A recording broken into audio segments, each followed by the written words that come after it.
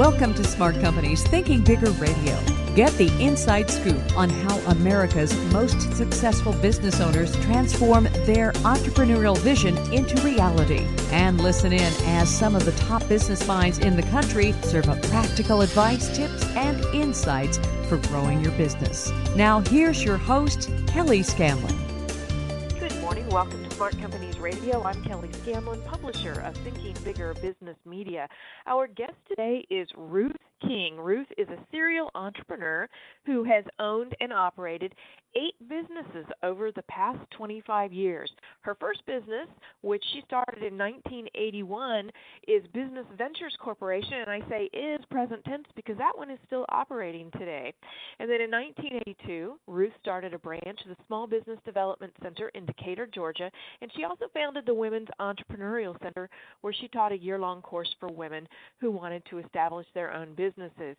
More recently, Ruth was the instructor for the Inner City Entrepreneur Program in conjunction with the SBA, and she's written numerous books and manuals for small business owners, including her most recent, the Amazon #1 best-selling book, The Courage to be Profitable.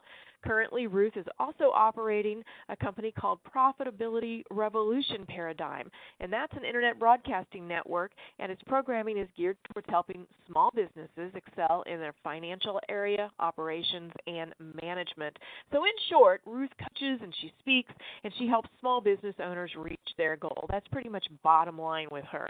And so today, she's here to talk with us about 2 of her books, The Ugly Truth About Small Business and The Courage to be Profitable. Welcome to the show today, Ruth. Thank you for having me. I appreciate it. I hope I can help your listeners. Oh, I'm sure you can. So let's start with your book called The Ugly Truth About Small Business. So many times when people hear about small business or you're a business owner, they think that's really glamorous and they think that's just really cool, basically. And we all know, who are small business owners ourselves, that it's not glamorous, and that's an ugly truth. But we often just keep smiling, faking it till we make it. There's that old adage that, you know, when the sharks smell blood, they start circling, and so you don't let people know that you're having challenges. And that can be a huge mistake. Talk with us a little bit about why it's good to confront those ugly truths and sometimes share what's going on with others. Well, I think most entrepreneurs think that they're alone. And we're not alone.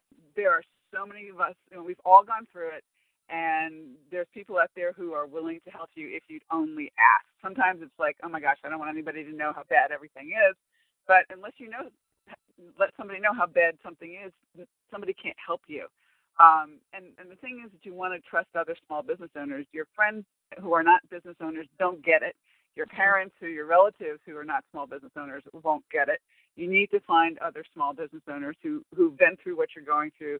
And most of us are absolutely willing to help because we've been through it. We know what's gone on, and we're there to lend an ear, if nothing else, and help with some creative ideas that, at least, you might try some things that might work, or you might think, oh, my goodness, that really would work very, very well. And you're just so close to the issue that you don't see it, where somebody on the outside can. That's an absolutely great point. You're just so much in the weeds and you're so consumed by it that it's really difficult to take during those times that 30,000-foot high view of your business and really be able to look down and see what the solution is. So reaching out to others is huge to get their perspective and to learn from their challenges and overcoming them. Talk to us a little bit about the embarrassment factor. A lot of times business owners say, I should have reached out sooner, but I was just too embarrassed. Yeah. I was doing an interview with somebody who was a serial entrepreneur who had one business fail so badly, but she watched it fail. She said, I was like the band on the Titanic playing while everybody else was jumping ship, and because I wouldn't believe something was wrong until finally she had no cash flow. Finally she had no money to pay her bills, and her accountant had been warning her for a couple of years that things were going bad, and she just didn't believe it because she had cash.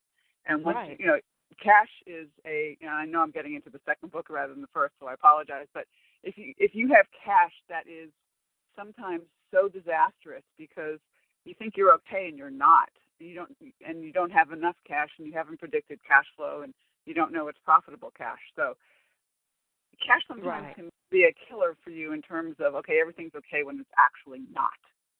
Yeah, that's just so true. And then, so there's the embarrassment factor, and then, what are some of the other things that you have seen from small businesses that you've worked with, the types of things that they've overcome? Because you mentioned isolation earlier, and so often we think that we are the only ones that are going through this particular incident or this particular kind of challenge. And what are some of the ones that you have seen, frequently with small business owners, and that really are somewhat, I won't want to say easy, but they can recover from them if only they reached out? What are some of the ones you've seen that have demonstrated that? A lot of it results in growth in management. So the people who get you to a certain point are probably not the people who are going to take you to the next level. Yeah. And so a lot of people think that they can't fire somebody or put them in another position, and they're harming the business. And I can tell you stories of, oh my gosh, we finally fired this person. Thank you very much. And the fear of firing somebody who really needs to go, I call it a career readjustment program. It's my euphemism for firing. But if they're not right for your business, they're probably not really happy either anymore. And you may have loyalty to them because they're a friend, or they were a friend, or something along those lines. Or they got you to where you are, and you're like, oh my gosh, I can't let this person go, because you feel a loyalty to them. But guess what? They're an employee. They haven't put their name on the dotted line. They haven't signed their life away for bank loans. You're the only ones who've done that. And it's your business. If you want it to survive to the next level, this person probably has to go. So I think management issues are one other big thing. And the other thing is not understanding financial statements, because until a vendor, I had a client of mine who grew his business from $0 to $2 million on cash, basically. He had money in his pocket, he could take his discounts, everything was great. But he didn't have profitable growth. He grew the company to $2 million and was great, got to $2 million, revenue stalled, and he started having problems paying his bills, which is absolutely insane to him. And so he called me on the phone, and for 12 years, long story short, he was losing a nickel for every dollar that came in the door. Oh, my gosh. Yeah, so you can be a $2 million company, and this happens because you're not paying attention to what profits are. Yeah, and that's true. A lot of times people don't realize that their most vulnerable times aren't to start up, and now that's a very vulnerable time too, but it's when the real growth starts occurring, because of the cost of doing business at that point becomes so great oftentimes. So great points on both cases, and just in addition to what you said about people and sometimes making the mistake of promoting people who are doing a good job or started with you, and they're really not the person you should have in that management position as you start hiring managers, but you do it anyway. I had somebody tell me once that, you know what, if you don't fire that person, you're going to end up having to fire everybody, because they're costing you so much in all these different ways, not just the financial cost of their salary, but in all these other ways, that it's going to ruin your business. And then instead of having to tell one person they're fired or losing a job, you'll have to tell your whole staff that they are, because you didn't make that one good decision, Right. So it's very important there. What are some of the ways that we can deal with the tough times? I know your book goes through quite a few, but if you could give us some pointers today, that would be helpful. Well, let me tell you my story. And then I lost a $1.6 million contract, $800,000 of investment riding on that, and a partner the same day, and still started my sixth business. So if I can survive that, you can survive that. Anybody can survive that. Yes. And in all reality, when that phone call came, I went out behind the office and sat on the curb and cried my eyes out. And the little voice in the back of my head was my dad saying to me, pick yourself off, dust yourself off, and keep going. Mm-hmm. And it was that moment in time where it says, okay, this is really lousy, but let's figure out what we can do. And I took the last $25,000 on my credit cards and had my husband and his partner at that point, and we started it anyway. Wow. And we started in 2002 with 13 viewers, and we're now, many, many, many years ago later, doing very, very well. Yes, you absolutely are. And so there's, the perseverance, and it is opening yourself up to live to listen to that little voice in your head or that feeling in your gut or whatever you want to call it. But so you persevered. What are some of the ways that you can get through these tough times, though, that, specifically, once you've decided to get up off of the curb and quit crying, what are some of the things that you can, yeah, believe me, we've all been there. What do you do next? What are some of the steps that you start taking to plow through? You start making a list. All right? Okay. This is what's going on now. This is where I want to go, and what do I need to do to get there? And it sounds like a mini business plan, but in all reality, it is. Write everything down, write where you want to go, write where it is, and then start brainstorming on who can help you. And I found very quickly that you cannot be emotional and rational at the same time. If you're emotional like I was when I was crying, you can't think rationally. So as quickly as you can get over the emotion and get into a rational state of mind, and then you can figure out who can help you, how can they help you, and start making phone calls or sending emails to people who could potentially help. The other thing that really helps is to have a hobby, do some exercise. I run, and I get great ideas when I'm running. It's my head clearer, and I don't know what else you want to call it, but start getting physical, even if you haven't been in the past, because you'll get great ideas. Even if it's pulling weeds. I have one of my clients who when she has a bad day, she goes and she has a phenomenal garden, and she'll go and pull weeds and go, that's so-and-so, and that's so-and-so, and she's pulling these weeds and naming the weeds, but it gets you over it. Right. And that's what you got to do as quickly as you possibly can. Get rid of emotion, get into rational, make a list, and do something outside the box, and leave the office or whatever else it is, and go find some creativity in your head. It will come.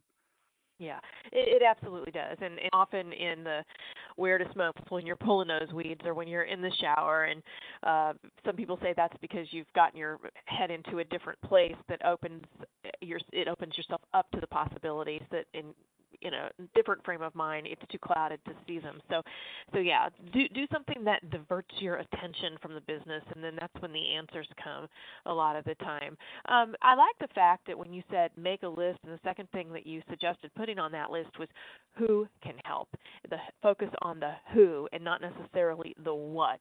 And so it's really a reliance on other people and being able to tap into their resources. Absolutely. And if you think you don't, you all have business acquaintances. You're selling to people, and try not to go to your friends, because unless they're in business. If your friends are in business, that's a different story. But most people who are not in business don't have a clue what we go through. They're there, they can say, poo baby, but as a general rule, they don't have the idea. You need to find somebody who you've met at a networking meeting, or you've met at a seminar or a trade show, or you're doing business with, or something along those lines that you feel that might be able to help you. Your accountant might be able to help you. Your banker might be able to help you. And by the way, if it's cash flow, never, ever keep a banker in the dark. Ever. Oh, yes. You also are a fan of journaling. Tell us what role that plays. Well, I find when you're having a really lousy day and you write it all down, it doesn't come out that bad. You look at it and go, that's not that bad.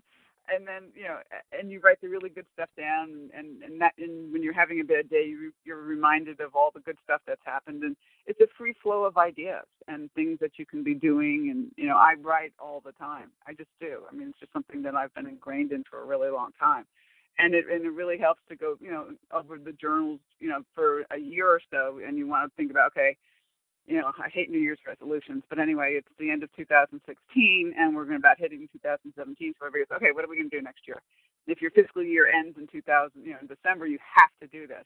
But it's really cool to go back over a year's worth of notes and stuff like that, and come up with ideas and people that you've met and things along those lines. And sometimes, if your memory is really good, you can say, okay, I met that person on such and such a place, or, it was November of last year, and I'll go back into November's notes, and sure enough, there's a person's name and phone number, and I reconnect, and you just do it.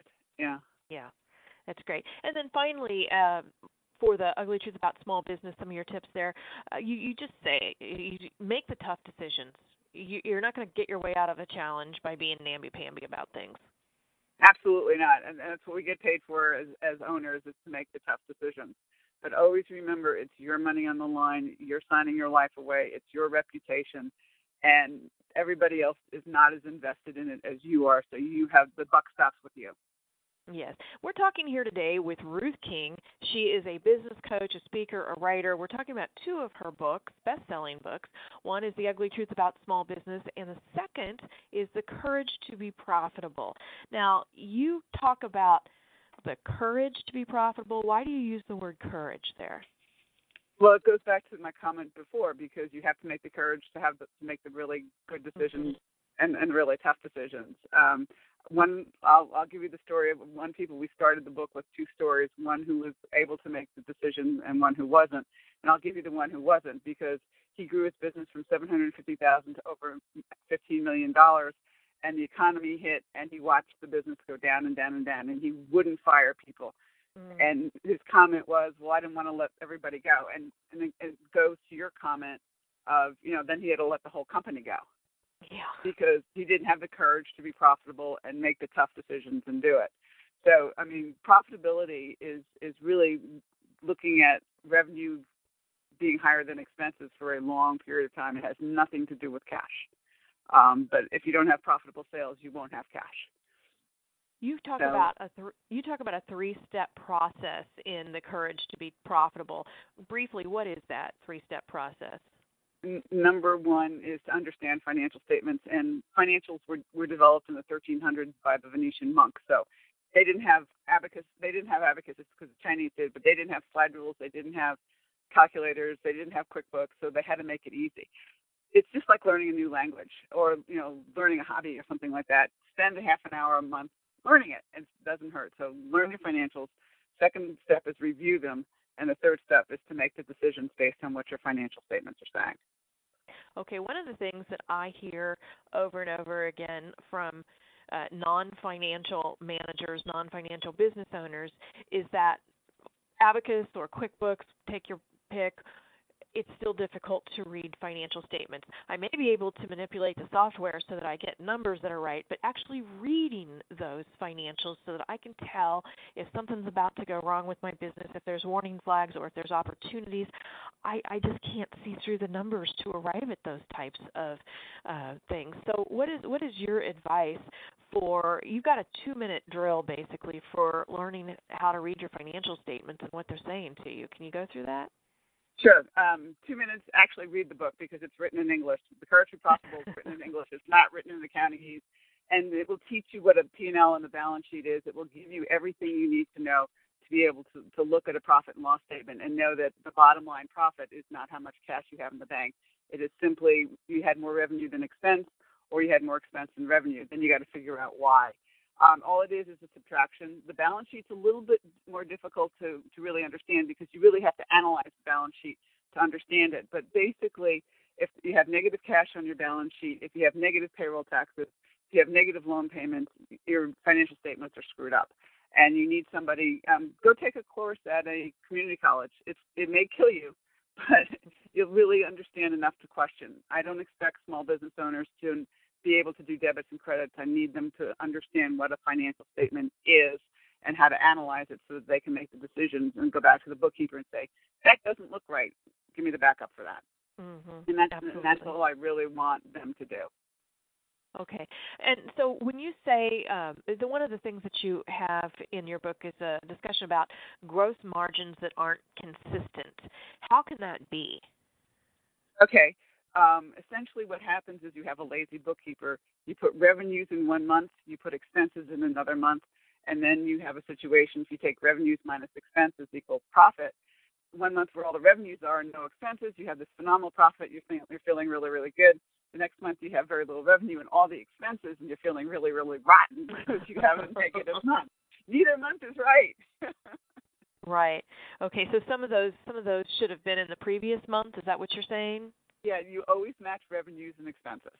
So if you have a revenue, what is the expense against that revenue? Both of them go in the same month's financial statements, and then you're okay.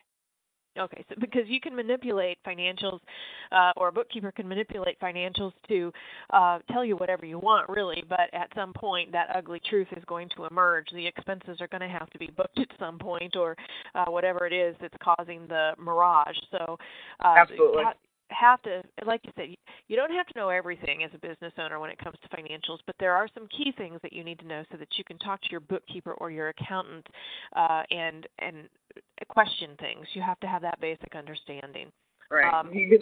Go ahead. You don't have to have the responsibility for the day-to-day doing it, but you can't abdicate the authority for the overview of the financial statements every month. You can delegate the responsibility for doing them away, but you got to get those financial statements, and you've got to look at them every single month. Take you a half hour a month, do it, and you'll make great business decisions. Let's go back and talk about something that you have brought up in various ways to this morning, and that is the relationship between growth and cash.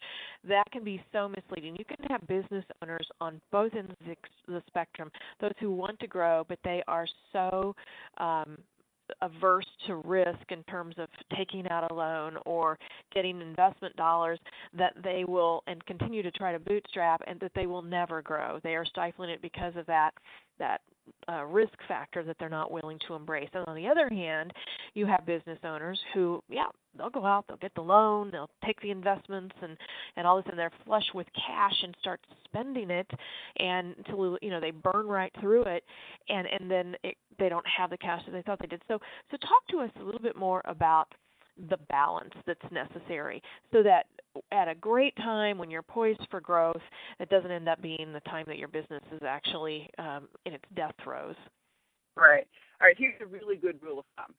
If you want to grow your business by $100,000 next year, you need $10,000 in cash to be able to make that happen. So where are you going to get the $10,000?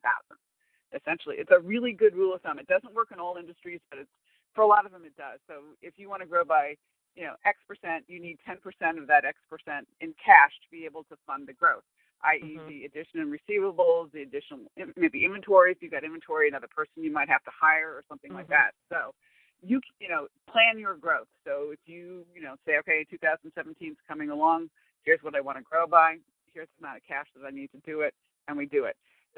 The worst thing that happens to small business owners is they get flush with cash.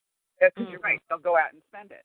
The key is to do a weekly cash flow report and actually look at how much cash is coming in versus going out every week and track it and graph it, and so that you can see what the trends are. If you've got more cash going out than coming in, warning signs should be going off in your head, even if your bank account is flush. You always have to watch the amount of cash going out versus the amount of cash coming in, and that's a really good rule of thumb. You mentioned a cash flow worksheet, which brings me to a great way to bring this to a close. You have several tools out on your website that you can download that business owners can use. Can you talk about what they'll find out there? Yes, if you go to www.thecouragetobeprofitable.com and click on the book and click on download, all of the tracking sheets that you need to track are there. The weekly cash flow report is there. Everything, let's see, we've got a way to calculate overhead in there. There's about 5 different spreadsheets that you can just download and use. And they're great tools. Yeah. And your books are out there. You can get the book through your book, through your book site, through your website. And that again is thecouragetobeprofitable.com. Correct. And then you can also go out to Amazon to get any of your books, right? Absolutely. Either way. Okay. Any parting thoughts you want to leave our listeners with, Ruth? I would beg, implore, whichever way you want to look at it, them to really and truly spend the time. If you don't understand financial statements, it's not hard. Do it. It will save your business, and you'll probably not have to deal with a lot of the ugly truths that we've all dealt with if you know financials. And she has a bunch of tools out there on her website, The Courage to Be Profitable. They're excellent. Download those spreadsheets and you'll be well on your way. Thank you so much for being here today, Ruth, and sharing your insights and tips from your book. My pleasure. Thank you for having me. You are very welcome. And if you'd like to learn how to grow your business, please visit our website at ithinkbigger.com. Follow us on Facebook, Thinking Bigger Business Media, or on Twitter at ithinkbigger. Have a good weekend. We'll see you next week.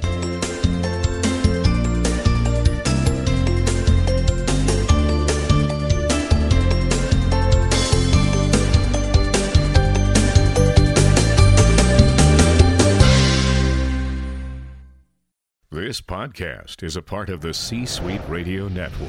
For more top business podcasts, visit c-suiteradio.com.